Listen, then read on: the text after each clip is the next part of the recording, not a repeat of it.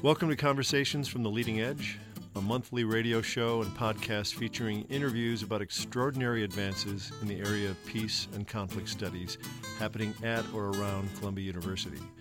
Each month, we feature interviews with scientists and thought leaders who are conducting groundbreaking work aimed at managing conflict constructively and sustaining peace both locally and globally. My name is Peter T. Coleman, and I'm coming to you from the studios of WKCR at Columbia University. This show is sponsored by AC4, the Advanced Consortium on Cooperation, Conflict, and Complexity at the Earth Institute at Columbia University. And now for today's show. Hello and welcome to Conversations from the Leading Edge. My name is Meredith Smith, and I'm a program manager at the Earth Institute at AC4, a consortium that is focused on peace and conflict and sustainability. And I'm pleased to have two special guests here with me, both who are in high demand here at Columbia and in New York and around the world, doing work on family and child protection and in the field of public health and policy.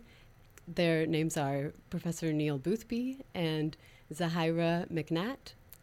Pleasure to have you both here today. Thank you so much. I'm really eager to get an introduction from you guys on this topic of separation of families and refugee families in particular, given the breadth and wealth of work that you both have done. Can you give us some introduction to how you got into this topic in particular? Well, thank you, Meredith. It began for me quite some time ago when I was a doctoral student like Zahirah is. I was at Harvard and I had to write a dissertation, and I went to work on the Thai-Cambodia border right after the Khmer Rouge genocide, and there was, tens of thousands of children that had been separated from their families, and as a relief community, we weren't particularly well organized to deal with that. So we struggled with what to do with them, and then that led to, I think, essentially what is the cornerstone study on the care and protection of unaccompanied children in emergencies that was then later published by Oxford University. And then that led to a set of guidelines. When I was working with UNHCR, we came up with guidelines on how to respond to these people, and it also then was integrated into many, many nations' sort of policies in terms of what to do with separated children. So we have a long history here. Zahirah has become part of our efforts here at Columbia University to work with UNHCR, particularly on the Syrian study. And so this, passing it over to you, Zahirah, the study that Professor Boothby just mentioned is the one that we're going to talk about that was in partnership with UNHCR and has just been published recently. So very eager to hear more about that. But first, we'd love to have more of an introduction from you, Zahirah. Great. Thanks so much, Meredith, and thank you for having us. As Neil mentioned, I'm a doctoral student here at Columbia.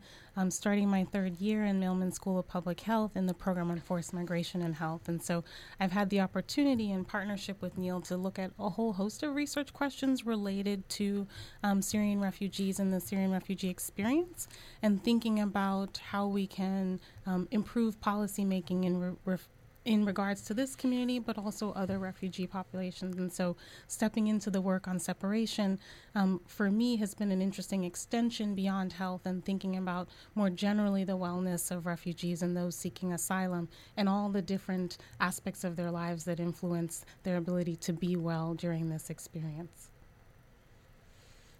And for this report in particular that is focused on Syrian refugees in Jordan, could you speak a bit to, why Jordan, were there particular populations there that you were focused on that is relevant within the Syrian refugee population, and also maybe just some context for our listeners about why separation is happening? Yeah. So I'll start, and Zahirah can come in just a minute. But, Syrians are a significant percentage of the sort of unprecedented 68 million people in the world that don't have homes. So I think it's about 1 out of every 113 people is either a refugee, an asylum seeker, or is displaced within her own country, internally displaced. And they in particular face, I think, in today's world where these numbers have begun to sort of shrink the humanitarian and human rights space, not only in this country, as we have become painfully aware of, in recent months, but also in Europe and some of the most progressive, Scandinavian countries in which they're sort of saying we can't absorb anymore. So they're particularly affected by these dynamics. If we look at root causes, we often talk about human rights abuses and whatnot, which is definitely the case. If you look at what refugees go to, Syrians and others getting out of their country and into asylum countries, there's massive human rights abuse and human suffering. But beneath that, and what's driving that, really is the growing economic inequality in the world, and it's widening, and it's pushing people out of their homelands and countries because there isn't opportunities.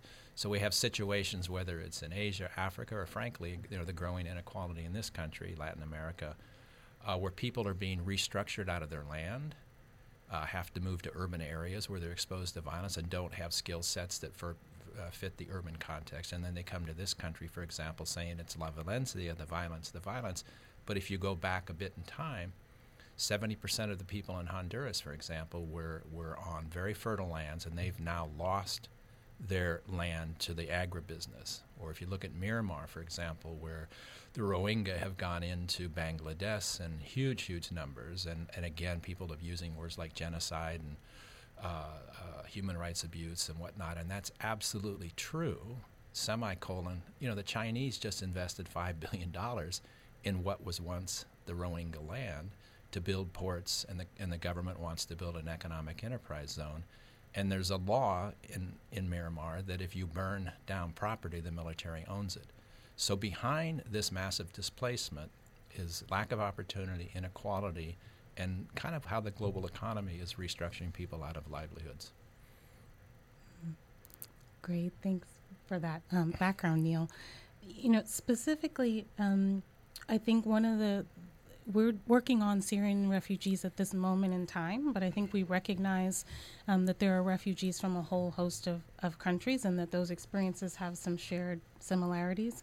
The top 5 countries at this point, I think, are Syria, Afghanistan, South Sudan, Somalia, and Myanmar. And so we recognize that family separation may be happening in all of those different contexts, and I think they each require some special attention and analysis to understand how to respond to them.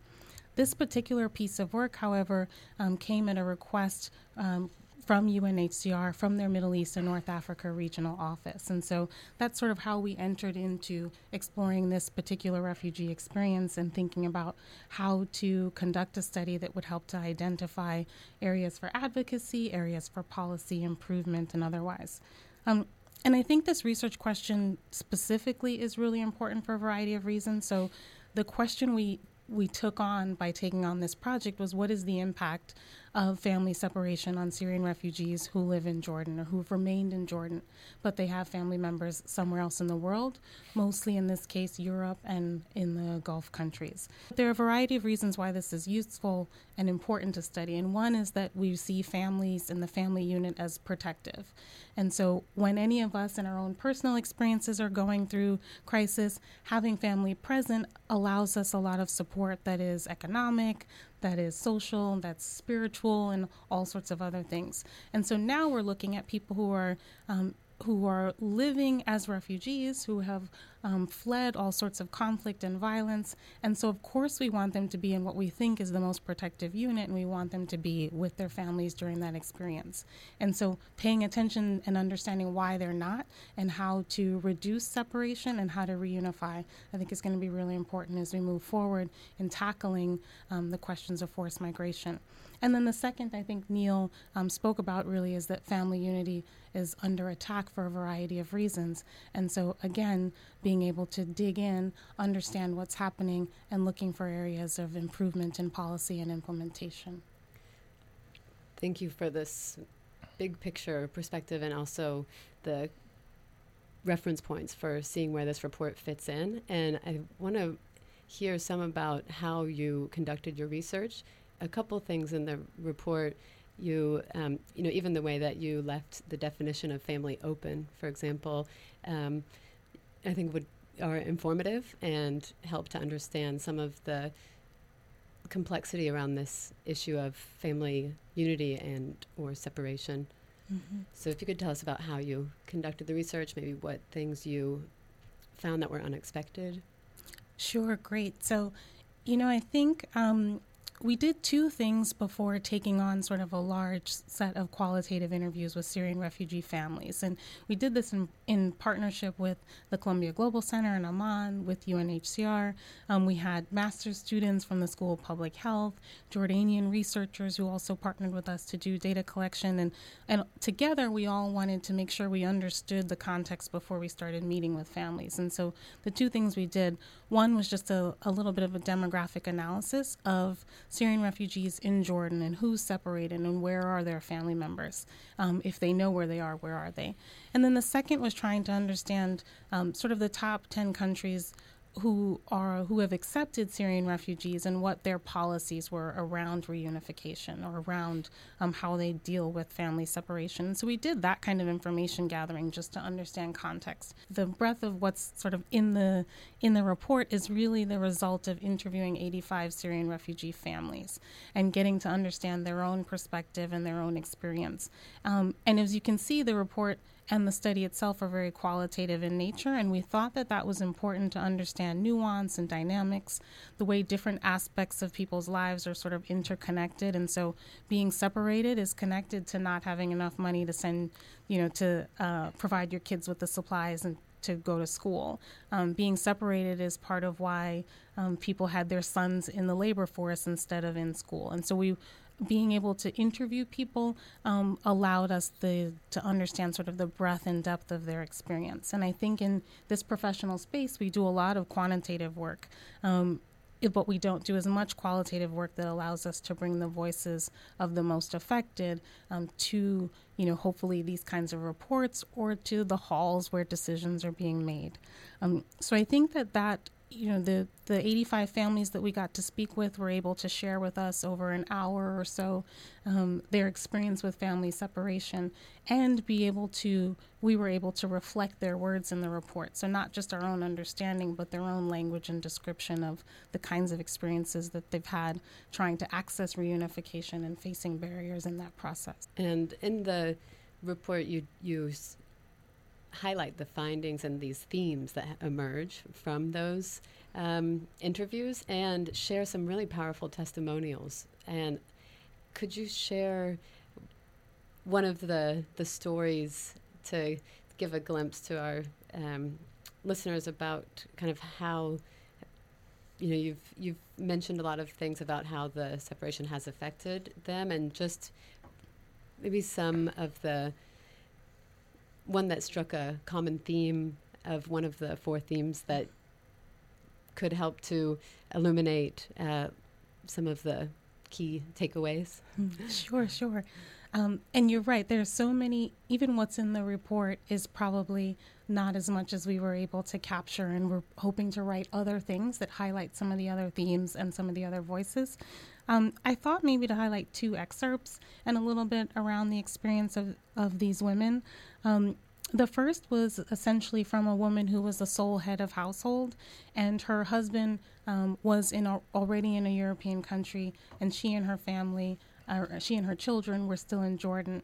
And the second is from a wife, but husband and wife were together in Jordan, but one of their teenage sons was in Europe. And again, they're both trying to find both of those families trying to find ways to reunify. And so maybe I can share some excerpts from those conversations.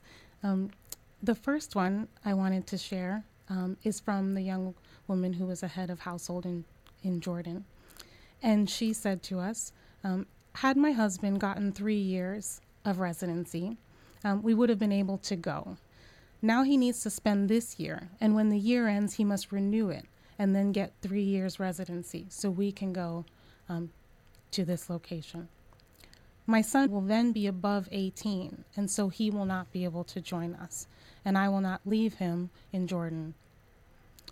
This is an example, we think, of families trying to make really difficult decisions about who to remain with, which really shouldn't have to happen as a result of this kind of forced migration.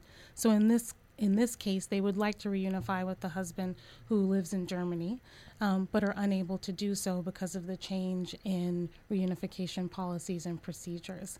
And more importantly, as a spouse, she can make her way to Germany, but at this point would then have to leave her son behind because he will age out of the system or age out of the possibility for reunification.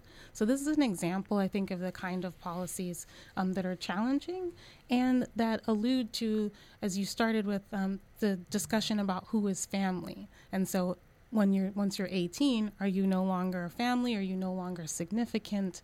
And we have to think about that both in this context, but in marrying refugee context. The other quotation I thought I might share, well, my son tried to reunite, but he couldn't get the residency before he turned 18 years old. He had to be a minor in order to apply for family reunification. And he could have done so when he was under 18, but they didn't grant him the residency before he turned 18. And so he waited for about a year. So again, this is an example of a young man who's made his way to Germany, independent, alone, forced to migrate, looking for a stable place to live and pursue his own sort of path, right? And is unable to do so with family members, but believed he would have been able to do so. And so now families in Jordan and and this young man is in Germany, and they're unable to reunite. These voices that are woven throughout the report, I think, really help to just get a better sense of how these policies, where they are affecting, lives on a daily level. So thank you for sharing those. And I encourage our listeners to look at the report. It's with the testimonials that are included in there and other things. And I wanted to follow up with a question about, this for reunification to happen, in such instances. Is it a policy that's at the national level in Jordan that decides that? Or, can you speak to how, what are the barriers that come up between, in those instances that you shared with the parents, with their son or a spouse? Where do those policies come from? Great question. So I think there's a couple different levels we can explore. So, for example, there are policies in Germany or Sweden or Hungary or even the U.S. or Canada that countries sort of commit to, right, around who can be reunified, who is seen as a family member, how long those processes take, what documents they need, and so on. I think that what we saw in reality is that those policies and procedures change really frequently, and so it's hard for people to even know, what's the current process for applying to reunify. We also saw that they were really opaque, so no transparency in what's the policy and what's the procedure and how do I engage in that process. Or even if my application is in and I have submitted all the right documentation, how do I get an update on what's happening? Or how do I understand why I've been denied or even why it's been accepted? So a lack of transparency in understanding how the policies and procedures are applied. But essentially they're created in the countries that could potentially be hosting. And I think at a grander level, and maybe Neil can speak to this, those policies and procedures at the national level are really coming from this larger global commitment that we've made decades ago around what it means to be a refugee, what rights you have, and family unity being an important piece of that. Yeah, what I'll add to what Zahirah just said is that there are conventions and there are definitions that most countries in the world have agreed to. Depending on the political climate, those either get interpreted broadly or narrowly. And in the broadest sense, if we go way back to the 1950s, an entire group of people, the Hungarians, were given sort of refugee status, in mass. Everyone got it, and they didn't have to do any individual assessments to determine whether or not they were refugees and or could be reunited across borders. or we've seen in the aftermath of the Haitian earthquake, for example, a different kind of crisis where, on a humanitarian status basis, Haitians were allowed in this country and families could reunite because the political space, so to speak, was broad. Today, what we're seeing is the narrowing of that space and the narrowing of the interpretation and the obstacles being put up, to keep people from coming into asylum context, but then also letting people, reunite. So a lot of it will be determined by the political, public attitudes and whatnot, and we're seeing a shrinking of human rights and humanitarian space today. And are there also, are you seeing any effective ways for upholding those conventions when they're being challenged? It's perhaps a little pessimistic at this point, but I don't see a lot of creative space if you view that space from sort of a human rights perspective, and I think what we saw in the Syrian context and what we can extrapolate out that we're seeing on our own borders and shores today with the separation of the government forcing families apart. So one set won't allow them to get together. Another set is actually dividing wedges between these critical relationships. Is that we're in a space now. We're in a attitudinal, political, economic space in which we seem to be sort of working our way through cement. I mean, we're clogging our way through this space, and I haven't seen anything that makes me terribly optimistic. If we look at Europe, for example, essentially what we see is Europe has extended its borders to northern Africa. It's paying Libya funds to stop people at sea from coming to the Mediterranean, for example, and so we're in at least in my lifetime, sort of unprecedented, nasty space. That visual of clogging through cement is very powerful, and I guess I wonder if, just to think through, for that host country, what are the real consequences and the challenges or the wait for them when separation happens, if there is? I think in your report you do show the economic, social, and emotional tolls on the refugees. And if we could look at the other side to think about the consequences or the burdens on the host country, if there are any real ones, when separation happens. Mm-hmm. Great. Thanks, Meredith. So I'd like to maybe clarify sort of host countries and sort of the language I think that sometimes we use. So a lot of times we're talking about host countries and we mean the country you immediately enter when you flee. So in the case of Syrian refugees, that may be Jordan or Lebanon, sort of a nearby nation that takes in a lot of people. When speaking about that community, that government, I think that those host communities do experience a lot of pressure. Jordan has more than 1 million Syrian refugees in their borders. That's not including refugees that they've taken in from various other countries. I think 1 in 4 persons in Lebanon is a Syrian refugee. So those countries are experiencing real burden. And it's important to note that in the Syrian crisis, but in other crises, these countries are often low and middle income countries who are already dealing with their own financial and other challenging issues, and then taking in sort of millions of additional people.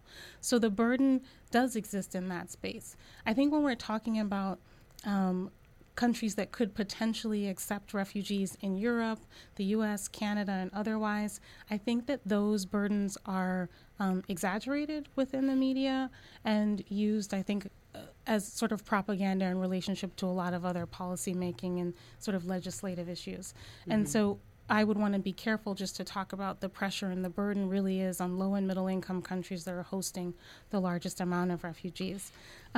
However, in both of those settings, whether you're in Jordan or you've made it to Germany, it's really beneficial for those countries to want families intact, right? So do you want a young man who feels isolated and who's separated from his parents and his siblings and other people who could support his transition into this new space and this new country and new environment? Or do you want him to be sort of alone, and isolated? And I think that governments really need to be making more responsible policy decisions that support people who make it to your shores. And being part of a family unit isn't just beneficial for you and I, or for whoever's part of that family, but is beneficial for a society and a community. And so I think all parties benefit from people being within their family unit and not being isolated or feeling as though they've been forced to be separated. And when there's a policy, say if there was a policy that was more integrating the right of family unity, one thing, going back to what you brought up before about the kind of translating policy into just everyday, like with the paperwork that comes within policy in order to get the rights for reunification. Can you just shed a little light onto how does it get translated into the actual living situations? Yeah. So I'm hoping that this piece of work, but then other writing and other sort of advocacy that's happening in relationship to family separation and reunification is able to help, one, expand the definition of what is a family and what does family mean, who qualifies in that space. And I recognize that that's sensitive for a whole host of reasons, but for the examples that we gave earlier around young people who are turning 18 or 19, it really is sort of arbitrary to decide that they are no longer family members, particularly within cultural contexts where they would have been living home until they got married, where they would have been also for, in some cases, living home for their entire lives, because then they take care of elder family members as they get older and are less able to work. And so really thinking about what is family and who gets included in that definition, I think we're going to need a shift at some point in time. The second, I would say, is that there are reunification procedures that already exist in Jordan, in Germany, and in the countries that we're talking about, and we really need to work on forcing them to be clearer, to be more transparent, to be less expensive. I think there's a whole host of improvements just to the procedures that already exist that would make it easier for people to reunify. A lot of the barriers around documentation, cost, transportation, all those sorts of things we highlight in the report, and those are perhaps easier fixes than the larger global dynamics, but I think just as important.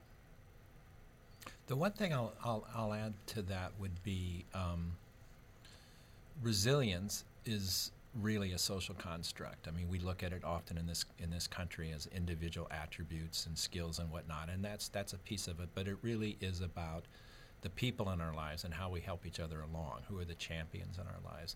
So from a standpoint of the refugee family, unity is critical to their strength building and their progression and whatnot. But even economically, if we want to look at family unity from an economic perspective, you could pick a group that's come to this country, for example, the Vietnamese that came here in the mid-'70s and whatnot. If you look at how they sort of moved over time, they started businesses vis-a-vis their own families. And whether that's shrimping in the Gulf states or whether that's starting a restaurant in Orange County, California, or small businesses and whatnot, they started with the family because they could save cost and work together and whatnot. And they progressed to the point where there's some of the more vital small businesses in this country. So again, family unity is also linked to economic resilience and progress as well. This question also around translating the research into practice. I'm wondering where the academia kind of increased the impact, or how that's fitting into the impacts that you hope to have with this report.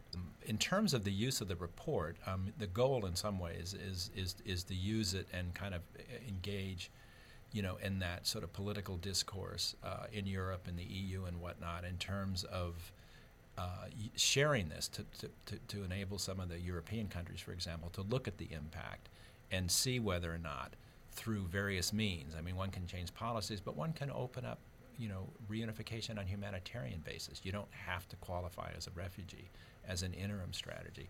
So the hope is, and what the agreement was, is that UNHCR would use the report to begin these kinds of discourses to see how an 18-year-old could be included, for example, in family reunification. But on the ground... Great. So, it's interesting. I think I personally really enjoy work in the academic space that's partnered with practitioners. And so in this case, as you said, we worked with the UNHCR Middle East North Africa region and their Jordan office, also with the Columbia Global Center that's based in Amman. And I think that there is this really important role for academics to play in the humanitarian setting, and that is helping sort of understand context, doing the kinds of research that evaluate the effectiveness of programs. So I think there's a lot of role for academia, and partnership can be difficult because we tend to work quite differently. And so I think a lot of times we're learning each other's sort of the culture of the academic institution and the culture of humanitarian response. And so that takes time. There's been some interest in not just understanding family separation in Jordan or in the Middle East, but then understanding what's happening to the folks who have made it to Europe and are trying to reunify. So how are they doing socially, economically, emotionally, and otherwise? So I think that these kinds of relationships are going to be important if academics are going to be relevant in the humanitarian space, and thinking about what do we bring to the table that would be useful in improving policy, practice, and otherwise. Mm-hmm. And in terms of what you have seen, do you see models that exist elsewhere that could be helpful in Jordan, and perhaps generalizing more broadly, given your work on conflict context, generalizing to say what could be done and how we can be doing peace building better? Well, I that's a great question. I think in the broadest sense, what the humanitarian / development community is wrestling with is the unprecedented numbers of displaced people in the world, but also the reality that the vast majority exist in urban spaces. And the humanitarian response model is really built out of a somewhat antiquated now sort of famine Africa model, rural and whatnot. So many of the health interventions, many of the other sector interventions are based on that, and in the urban context they don't work. We're also dealing with a group of people in the Middle East, for example, that have different kinds of health challenges. So in Africa, it's more communicable disease. In the Middle East, it's more the cardiovascular and cancer, the NCD type of challenges that your typical NGO doesn't necessarily have a lot of experience in. So to some extent, I think what we're trying to do is kind of rethink and recreate what does it mean to work with urban refugees.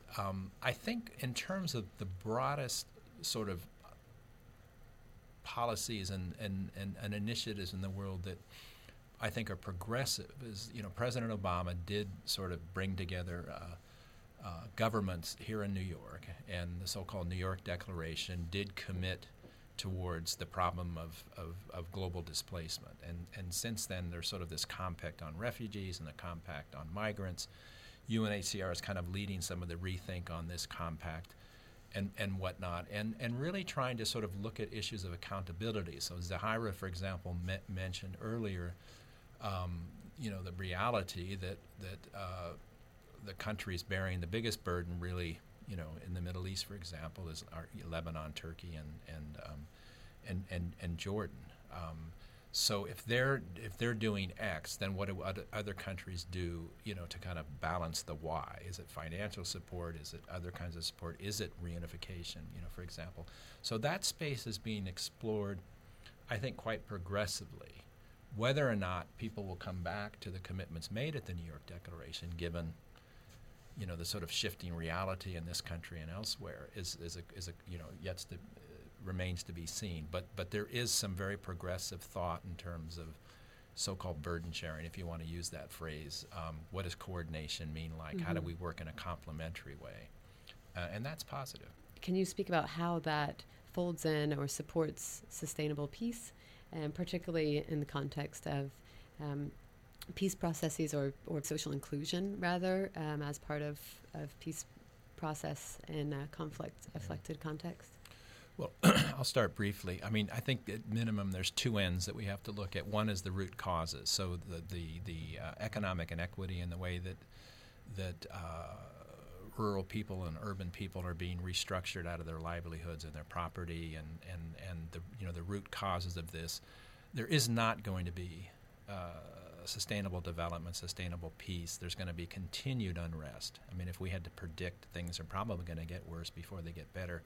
So social justice has to be the lens in which we look at these issues and start to close the gap between the 5% that have more than they need and the 85-90% that can't afford the mosquito nets to keep their kids alive, for example.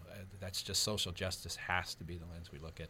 And then in terms of the people that are displaced, we need to start looking at displaced people as sort of the assets, like what do they bring to the table. And there's many examples of where refugees and displaced people have contributed mightily to the economies of country. And we can think of Germany when, the East-West, the Berlin Wall went down, and people were very, very concerned about, the absorption of, East Germans in the West German economy, et cetera, and that's worked out pretty well.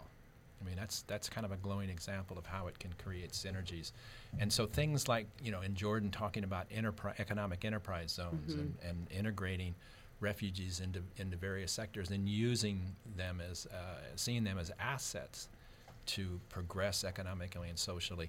We need to think a lot more like that. And that's a lot about people, Jordanians in this case, and Syrians getting to know each other. It's about social inclusion. It's about teaching this in school, the role that teachers can play in terms of the inclusion issue, the way that communities can come together and form neighborhoods that are different but safe and secure. All of that is about peace building, I think. What are your next projects that you're working on? Well, one of the things that I'm actually quite excited about, and it's partially why I kind of adore Columbia University and our president, who's very progressive in this space, is that we're starting essentially in our Amman Center what we're calling sort of the Urban Displacement Solutions Alliance, where we're going to actually have a group of graduate students and researchers and others based in Amman to work in real time with operational partners, both at policy levels but also community levels, to see whether or not we can kind of co-create better responses and solutions to these issues. So I again would commend President Bollinger for his forward thinking and whatnot. So that's my little universe. What can we do through the university? Yes, and I'll be in that universe. Wonderful. So I think, we're excited to do the kinds of work that that currently are relevant in the humanitarian space and relevant in the global health and development space. And so these kinds of research questions that come from the field, I think we're most inspired by. And so the Solutions Alliance will give us this opportunity to respond to international and local NGOs, as well as host country governments, as they describe the kinds of challenges they're facing. Those are things that we can research and help to create new policy or procedures around. And so I think highlighting again this opportunity to partner with the folks who are humanitarian responders and to partner with those who are most affected. And I'm excited to take on that kind of work moving forward. In terms of the impact of separation on refugee families and thinking about this report in particular and the topic, if people here in New York or at Columbia, are wanting to support or get involved in some way, do you know of any organizations that are helping to advocate for better policies that you would suggest? Sure. I think that so there are international NGOs that we're probably more familiar with. That includes like the Norwegian Refugee Council, the Danish Refugee Council, the International Rescue Committee, MSF, or Doctors Without Borders. All those groups are playing a key role within Jordan in trying to both respond, but then also advocating with Jordan's government and advocating globally around sort of supporting refugees and family reunification and other aspects of their lives. I think within Jordan, there are also local NGOs that become they're just lesser known, right? And we have had a chance to meet with members of the Jordan River Foundation who do work with Syrian refugees, as well as with local Jordanian populations who have low income. An organization called Collateral Repair, which does a lot of work with refugees, not just Syrian refugees, but all refugees that are within Jordan. And they do a lot of work around social inclusion, so trying to bring Jordanian young people together with Syrian young people for educational experiences, for social experiences. There's also SAMS, the Syrian American Medical Society, which I think has spent some time on campus here. So there are a lot of organizations that I think don't get as much attention, who we could probably be able to support or support their advocacy a bit more. Which seems very important and needed right now. So thank you so much. Yes. This is such important and informative information that you all have shared, and I really appreciate you joining me on the show here at WKCR at Columbia and sharing the report and the findings from your research, and I'm glad it's available online. I encourage everyone to take a look at it and also learn more about this topic and think critically about the policies that we have in place and what can be done to improve them. Thank you both so much. Thank you, Meredith. Thank you.